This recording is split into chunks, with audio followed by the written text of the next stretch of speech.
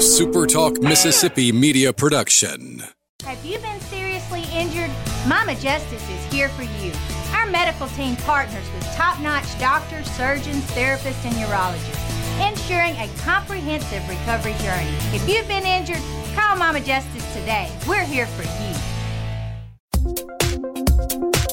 He's the former president and publisher of the Sun Herald, and now he's on the radio. Welcome to Coast View with Ricky Matthews on Super Talk Mississippi Gulf Coast 103.1. Welcome back to Coast View. I really enjoyed that conversation with Luann Pappas from the Scarlet Pearl. As she said, appreciate the beauty that surrounds you, appreciate the people who love you, and appreciate the life you have been blessed with.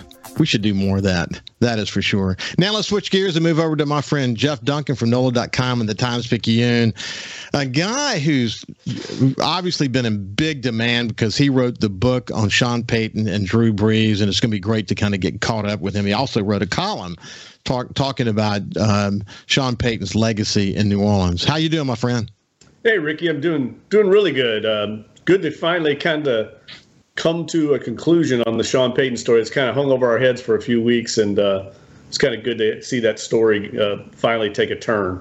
Well, you said that you felt like they might back up the Brinks truck and get him, and it probably would be Denver, or he was going to just go back to Fox or something like that. And you know, he could have gone either way, but you were totally not surprised when he went ahead and moved toward Denver. No, I think it came down to Denver or Fox. I mean, I think that if Denver would have hired Jim Harbaugh, and I think that was their top target, I think then he would have gone back to Fox and sat out a year. I don't think he would have ended up in Arizona, put it that way. So, but, you know, just reading what Greg Penner, the owner who's kind of running the operation out in Denver, he's the son-in-law of Rob Walton, who's obviously the heir of the Walmart empire, one of the richest men in the country and in the world, frankly.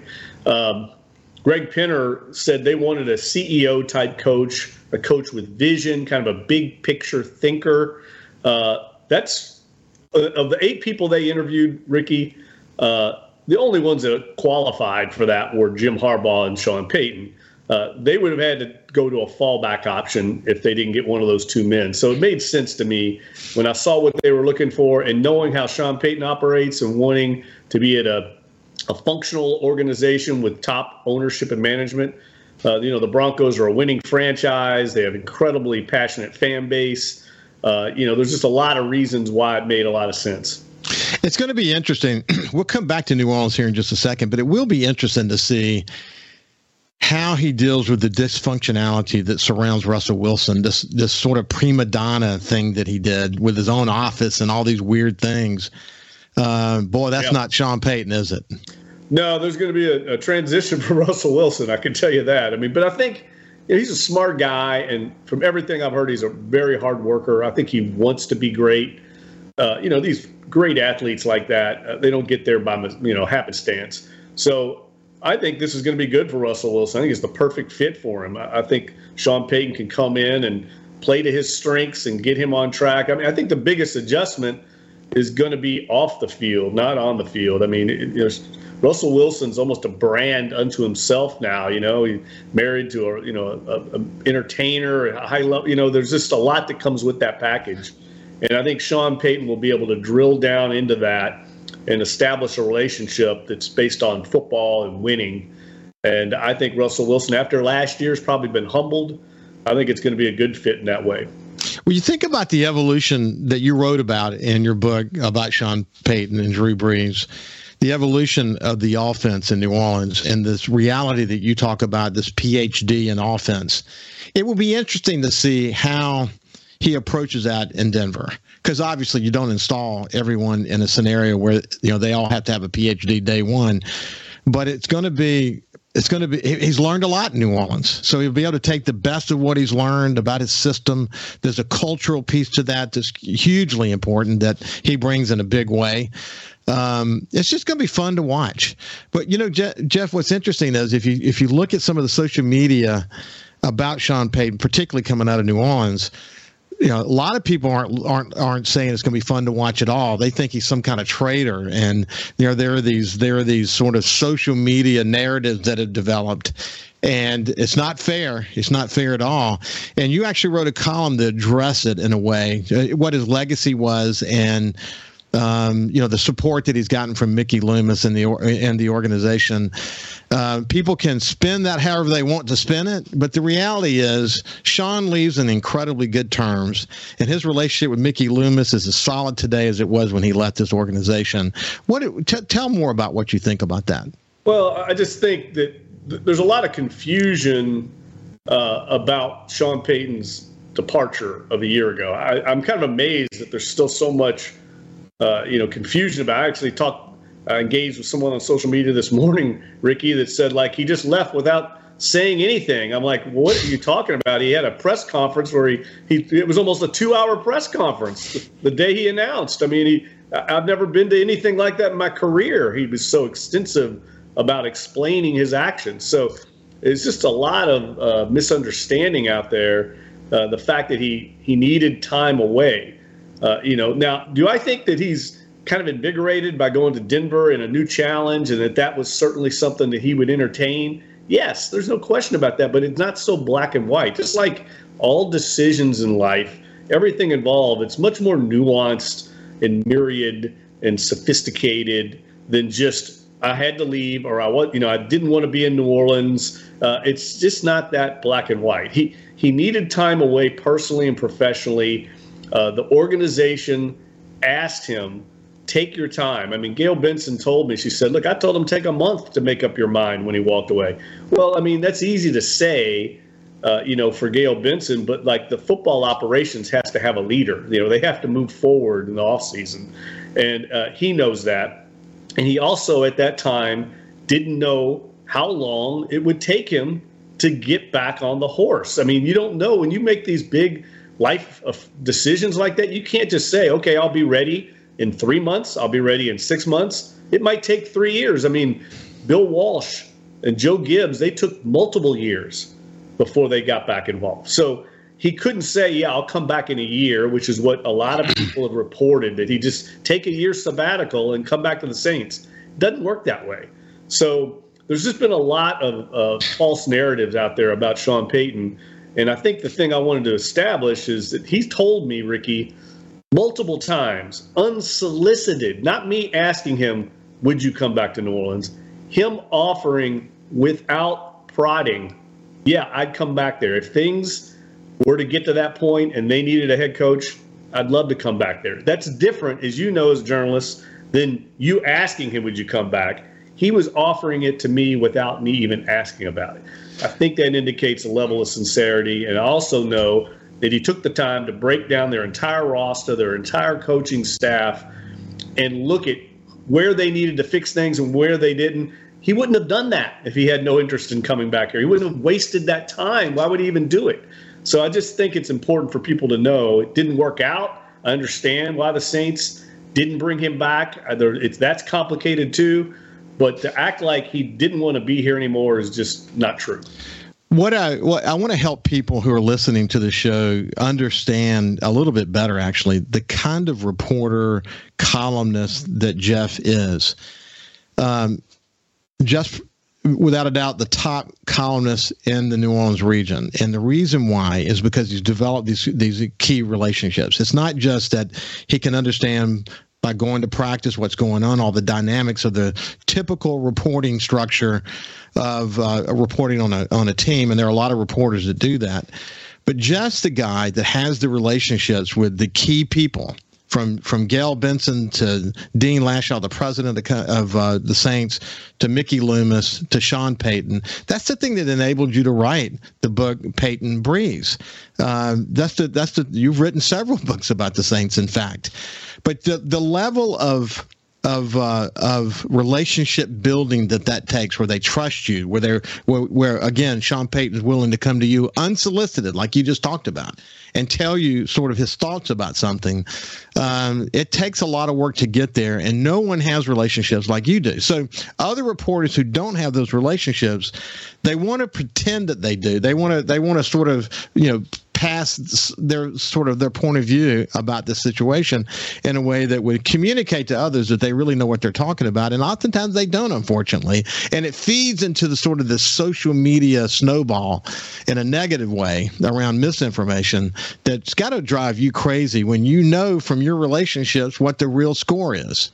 Well, look, I've been here a long time, so that helps, right? I mean, you develop sourcing over a long time. I mean, there was a period of time when Sean Payton and I didn't talk to each other. I mean, Sean had basically blackballed me. I mean, we've been through a lot of ups and downs, as a lot of relationships are. But as you know, Ricky, it's a relationship business. I mean, that's really what it is, a people business. And, I've been around long enough to know how this NFL business works. It's very complicated, and a lot of stuff that might seem on the out-facing front, it's not what's going on behind closed doors. And what I try to do, get to the readers, is tell you what the truth is, what's going on in the organization at the extent that I can. Sometimes you can't report it, but there's a lot going on behind closed doors that people don't know about, and I'm able to leverage some of that sourcing to provide insight into the team that sometimes other people can't.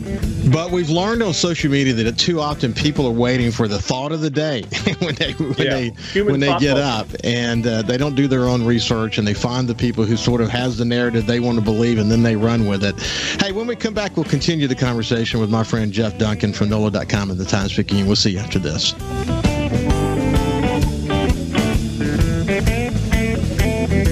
Also listen live to Super Talk Mississippi Gulf Coast 103.1 on your Amazon Alexa devices. Once you've enabled the skill, just say, Alexa, open Super Talk Mississippi Gulf Coast.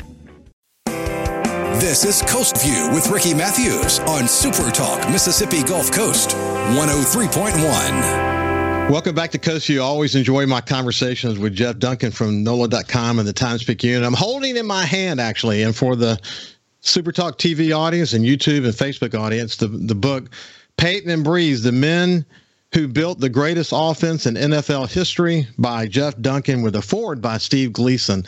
And we've talked about it many times here on this show, but it seems to me, Jeff, and this is what I wanted to ask you about, that the book sales from Denver right now should be spiking. And if they're not, I would really talk to your book publisher and get them to do some targeted ads in Denver, because if I were them, I would want to read this book and learn about Sean Payton. Yeah, it's funny you say that. I've been doing a lot of media appearances in the Denver market, as you can imagine, and I get asked about it a lot, and I guarantee you, yeah, they should move. And look, it's funny because you sound like you're stumping your own book, which I guess you have to some degree in this business, but I really did tell the listenership and the viewership out there, if they want to learn about the guy, that book is it. I mean, you're going to learn exactly how his offense operates and just the level of attention to detail that they're going to have out in Denver. I mean, there's no doubt in my mind they're going to win. I mean, absolutely no doubt. Now, that's a tough division. He's going to knock heads with Justin Herbert twice a year, and who knows, it could be the Super Bowl champs here in a couple of weeks, the Kansas City Chiefs and Patrick Mahomes. But Sean Payton's never backed down from a challenge. He's excited about that. He told me, because that's what gets the juices flowing, So those are going to be epic games once he gets that show rolling in Denver. And as I said before, my read on it, and you and I have talked about this as well, but it's a book certainly about his offense and his approach and whatever, but it's a book about leadership and management and how to succeed.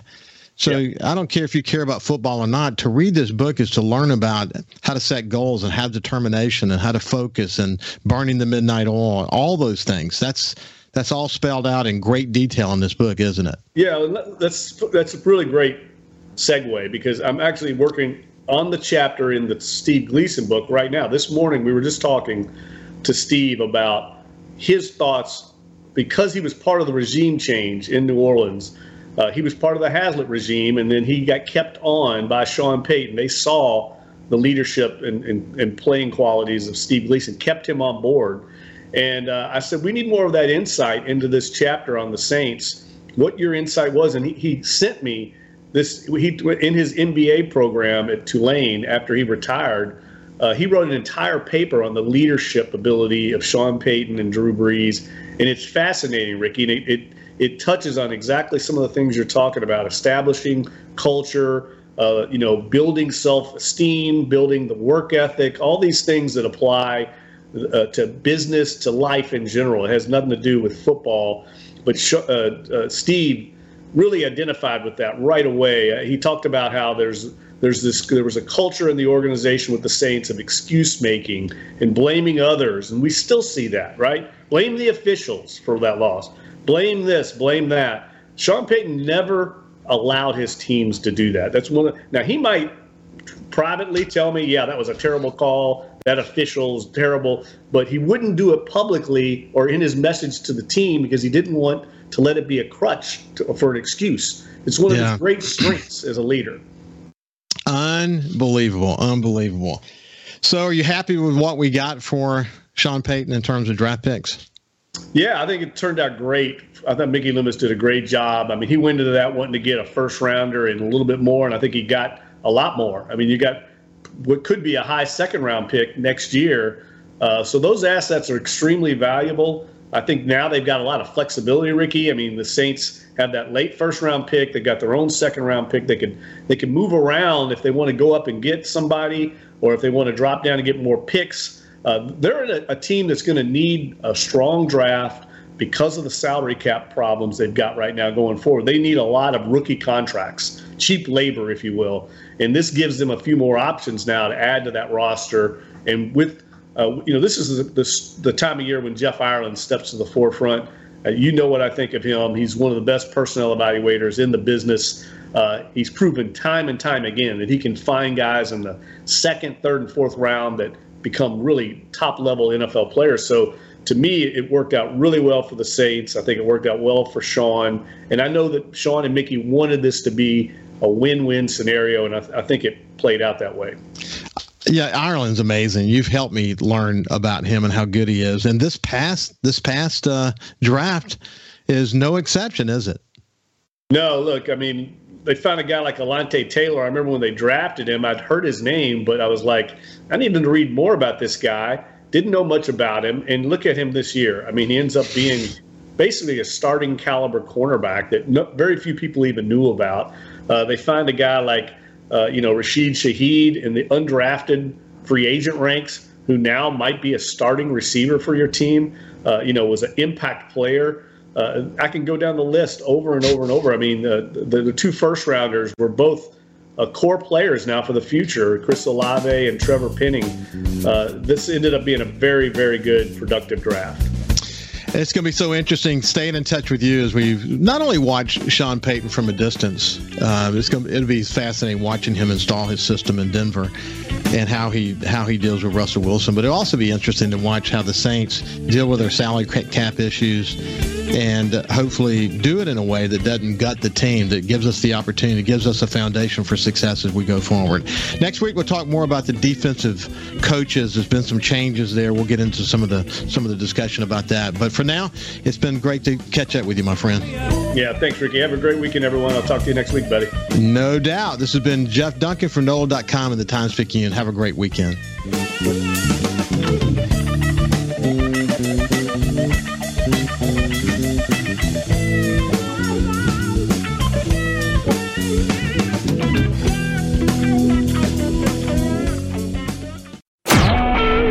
SuperTalk Mississippi Media Production.